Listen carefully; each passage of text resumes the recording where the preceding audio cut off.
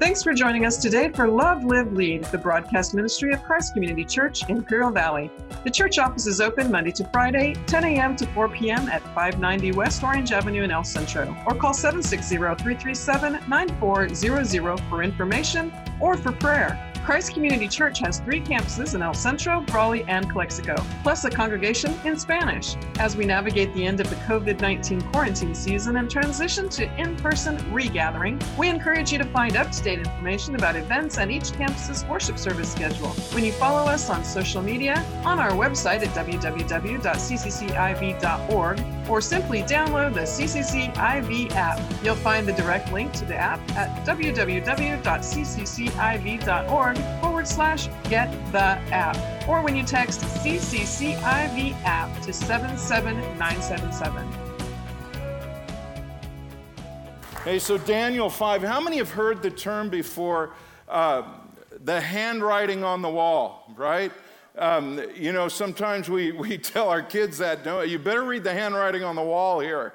Or how about your days are numbered, right? We've heard both of those sayings in our culture. They're a part of our culture, but they actually originate out of Daniel chapter 5. It shows you the influence of the Bible through all the ages, and it really, chapter 5 opens with a guy named King Belshazzar there in verse 1. And just on a little side note here, a lot of the critics of the Bible that had attacked the authority and the authenticity and the historicity of the Bible have said, there it is, there's a mistake. There was no King Belshazzar in the line of kings when you look at the Babylonian kings. And that was, and in fact, they even said there was no such man who ever lived in history named Belshazzar. They said he was a figment of our imagination. He wasn't a real person. He was just a guy that Daniel made up, or whoever authored the book of Daniel made this guy up. And yet that happened all the way up to the 19th century. And then through archaeological excavations, we saw that there were 37 archival texts dated from the 1st to the 14th year of Nabonidus, now attest to Belshazzar's historicity. And it goes on to say his father Nabonidus resided at Tema in Arabia, about 500 miles south of Babylon, for most of his 17-year reign, apparently for religious reasons. So there is the last king, technically, as Nabonidus, that's listed in the Babylonian line, but he was into worshiping the moon god Sin, and he went down to Tema because he felt like he could have religious freedom there. In Babylon, there was this issue where Marduk was the king god, and yet he started following one of the smaller gods of Babylon, and he goes down to worship, and he leaves his son Belshazzar, is what the texts say. Archaeology says he left his son Belshazzar as co-regent in Babylon. So technically, Nabonidus, his father, was the last king in the Babylonian line, but practically it was Belshazzar who was ruling Babylon in his absence. So once again, to the critics of the Bible, it's in your face with archaeology. Took to the middle of the 19th century, but they discovered this and they proved the authenticity of Belshazzar and his reign. So now we get into the text here in chapter 5. It's an interesting passage because this is going to be the end of the Babylonian kingdom. We're in chapter 5 now. I want you to know there's been probably 70 years that have passed since chapter 2 when Daniel first came into Babylon. He was a teenager. Most scholars think he was about 15 years old. He made it into the king's court because of his wisdom and God's favor in his life. And from that point now, you've got 70 years. He's in his mid-80s. When you read of Daniel in this chapter, he's now in his mid-80s.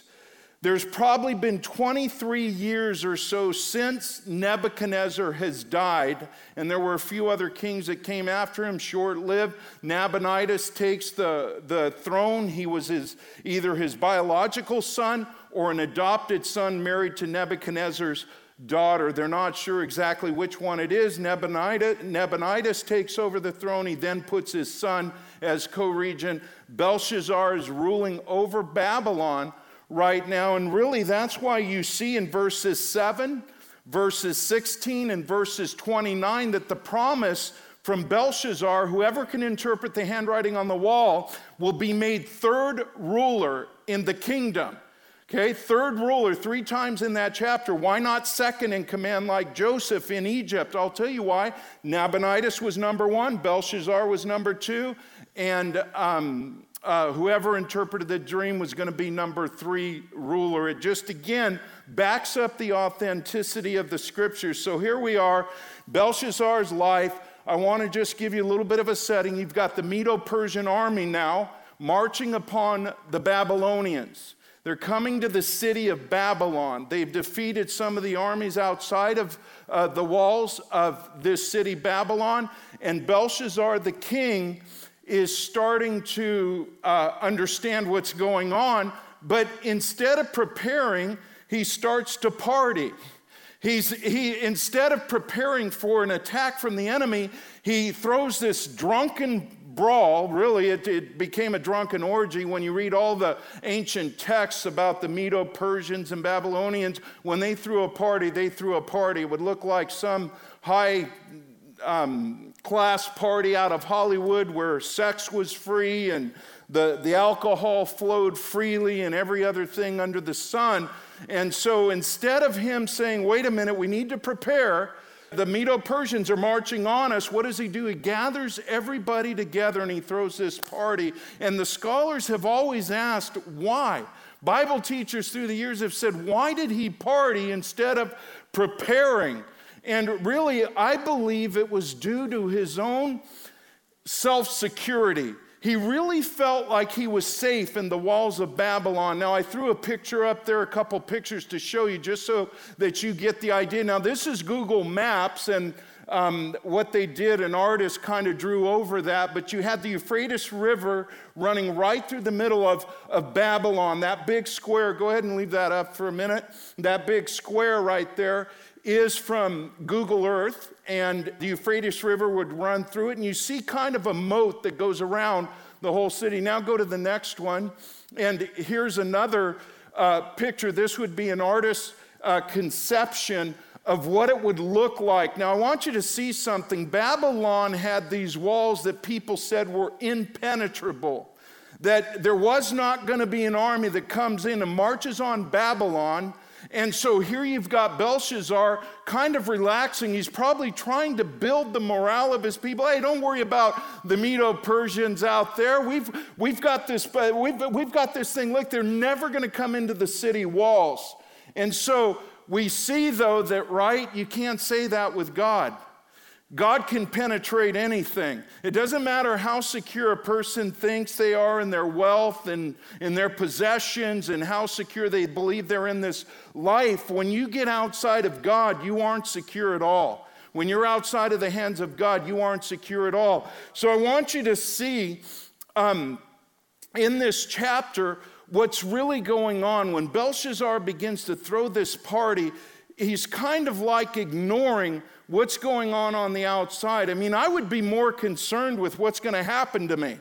If I had an army outside of the walls of my city and I was the king, I would be more concerned with, hey, what happens if they do break into the wall? But this is the way the world is many times, aren't they? They have this party now mentality or this play now, pay later. I think our credit cards have kind of built that mentality in people that, hey, this is the only life you have. No matter when the end is, you just party now, live it up now, because once you die, the lights go out.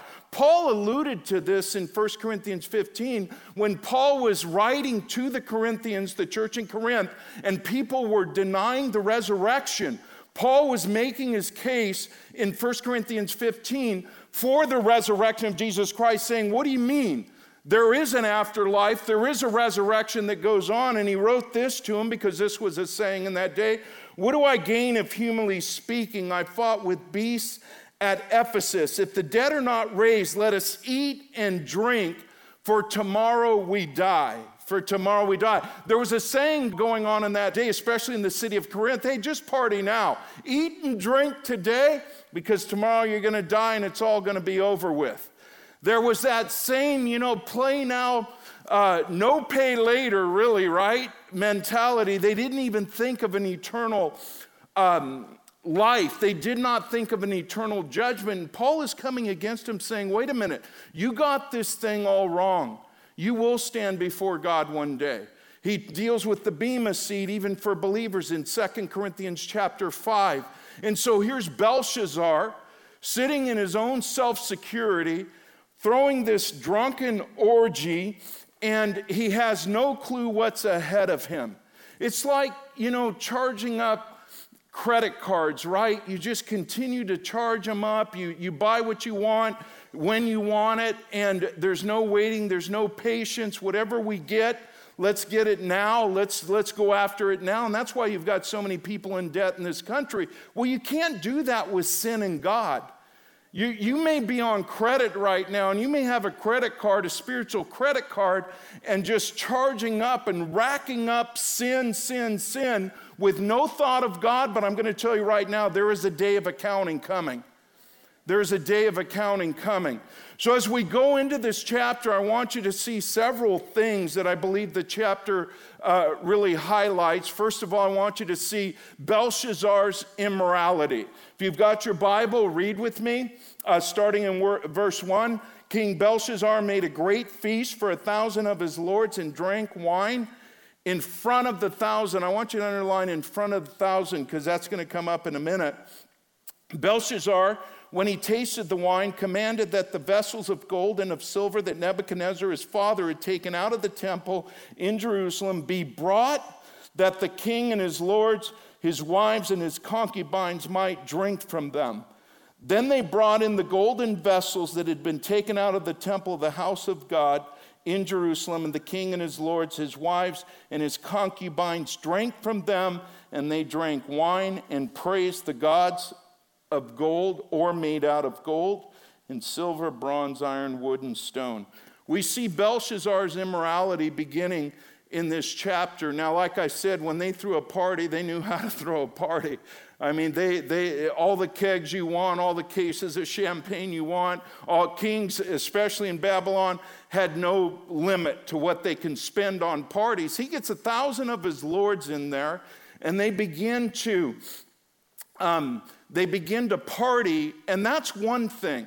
We can talk about immorality and those type of things out in the world and how immoral a person becomes, but he did something that Nebuchadnezzar never did. You remember in chapter 1 when it says Nebuchadnezzar takes Jerusalem captive? If you look back at chapter 1, there's an interesting thing that's stated there. It's a detail, and it doesn't come up till what we just read, but it says, "And the Lord gave Jehoiakim, king of Judah, into his hand with some of the vessels of the house of God, and he brought them to the land of Shinar, to the house of his God, and placed the vessels in the treasury of his God." When I first read that, I thought that's a curious detail. When you're taking a city captive or a country or a people captive, why would you mention those vessels that belonged in the house of God in Jerusalem? Well, here they come up again in chapter 5, and this is the reason. It's highlighting how immoral of a person Belshazzar was. He wasn't just a guy who was into partying. He said, now I'm going to go a step further and I'm going to mock God. He's now committing blasphemy. He's now dishonoring the Lord. You say, well, what's the big deal with like these vessels? So he's drinking wine out of them. It's not like he's cursing God. Well, those vessels represented the holiness and the presence of God when they were first made for the tabernacle and then on into the temple. This is what it said in Exodus chapter 30. These are holy items representing the holiness of God. With it you shall anoint the tent of meeting and the ark of the testimony and the table and all its utensils and the lampstand and its utensils and the altar of incense and the altar of burnt offering with all its utensils and the basin and its stand. You shall consecrate them, that they may be most holy. Whatever touches them will become holy. So what Belshazzar is basically doing is taking something that belongs to God and using it in immoral ways. He actually openly profanes Yahweh in front of all the thousands of lords. When he gave that command to go get the vessels, Nebuchadnezzar never even did that. He left them in the treasury. He never thought about bringing them out and using them for a drunken party. But this is where Belshazzar's at. And the Bible says in Galatians 6:7, and you need to take note of this, do not be deceived. God is not mocked, for whatever one sows, that will he also reap. And here he is openly mocking God, and he's going to reap destruction, the whirlwind of destruction. We actually see this something of a sort in the New Testament. In 1 Corinthians 11, the believers were taking communion, and they were really disdaining the Lord's Supper, and Paul wrote to them and said, many of you are getting weak and dying, falling asleep, meaning dying, because of the way they were treating the Lord's Supper. Now, somebody could say, well, that's just bread and wine. What's the big deal? No, the bread represented the body of Christ. The wine represent the blood of Christ. And so when people gathered together and they participated in communion, it was a holy thing. You don't treat the things of God trivial. And you see where believers are actually dying in the New Testament and getting sick because of the way they treated the Lord's Supper. You may say, well, it's just bread and wine. Well, what did it represent? These temple treasuries, then that's why Paul says examine your heart when we come to the communion table. Like, if you're living together in sin, we're not judging that. The Bible already has judged that, but we would be glad to talk to you about that and how to rectify that. But don't take communion when you're living together. If you're out there living in a life of sin and you've not really committed your heart to Christ, don't approach the communion table. Do it with reverence and do it with respect. Because it isn't just about bread and it isn't just about wine, it's what does that represent? And Belshazzar's immorality, this pagan, unbelieving king, God had sent the Medo-Persians to discipline them. They disciplined God's people, and now their iniquity had come to the tipping point, and so he's bringing them, and what does he do? He begins to mock God in front of all of them. Hey, go get the temple treasury, that stuff from Yahweh in Israel. Bring it out. We're going to drink wine and we're going to party with it. It's a big deal. So we see his immorality in the first 4 verses, but we see God's intervention begin in verses 5 and 6. And this is what happens. It says, immediately the fingers of a human hand appeared and wrote on the plaster of the wall of the king's palace opposite the lampstand. And the king saw the hand as it wrote. Then the king's color changed and his thoughts alarmed him. His limbs gave way and his knees knocked together. By the way, where it says his limbs gave way, in the Hebrew it's more graphic. It's actually he wet his pants. Would be a more accurate translation. Now, I want you to know God isn't sitting in the bleachers on this one and going to watch the game play out. He's actually now actively getting involved in the situation. He actually crashes the party. And how many know that God doesn't need permission to crash a party?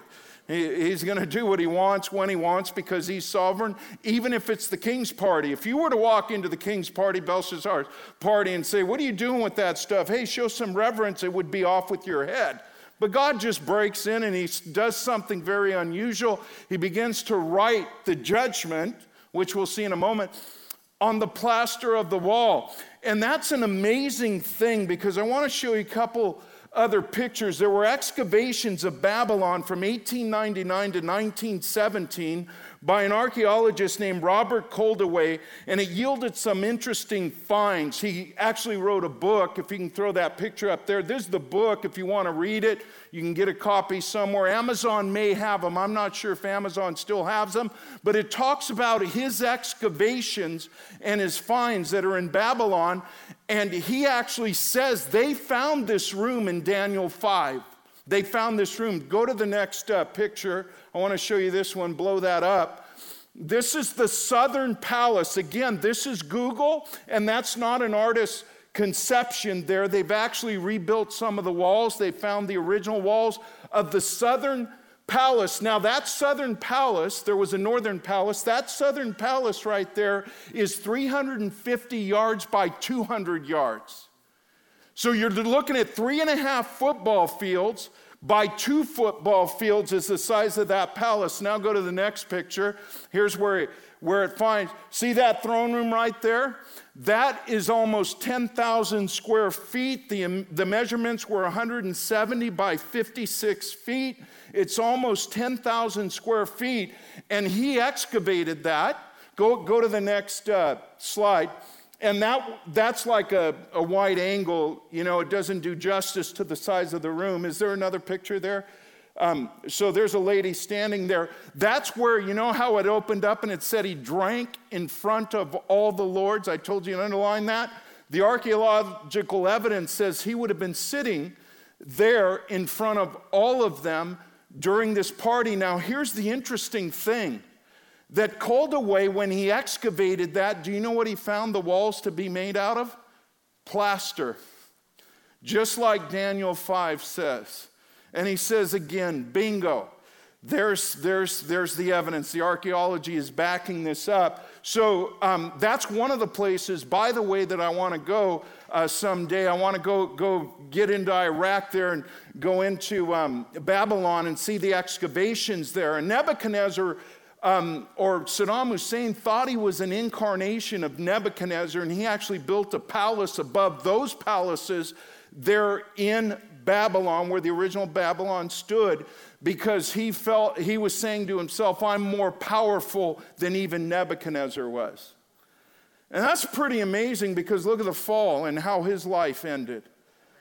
You see, so again, we're seeing this. So God's intervention is, all of a sudden, now imagine if you're in a party, and in this party with so many people and so many leaders there, and all of a sudden a hand appears.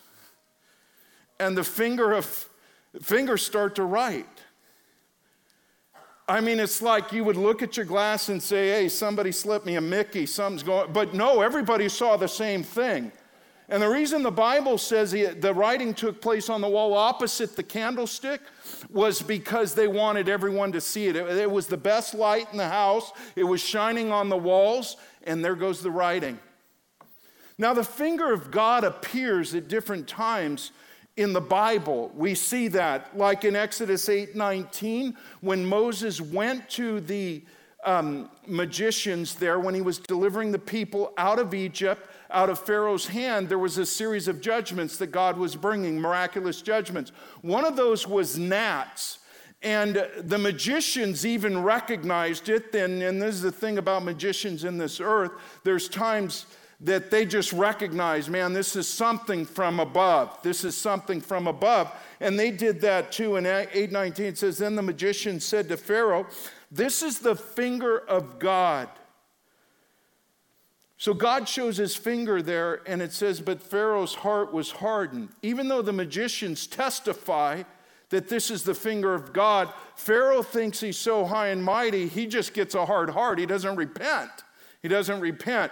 Exodus 31, verse 18, when it came to the writing of the law that Moses delivered, it says, and he gave to Moses, when he had finished speaking with him on Mount Sinai, the 2 tablets of the testimony, tablets of stone written with what?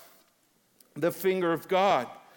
So we see where God's finger writes the law. In fact, creation, it says, was, when I look at your heavens, the work of your fingers, the moon and the stars which you have set in place, the finger was a symbol of God's power.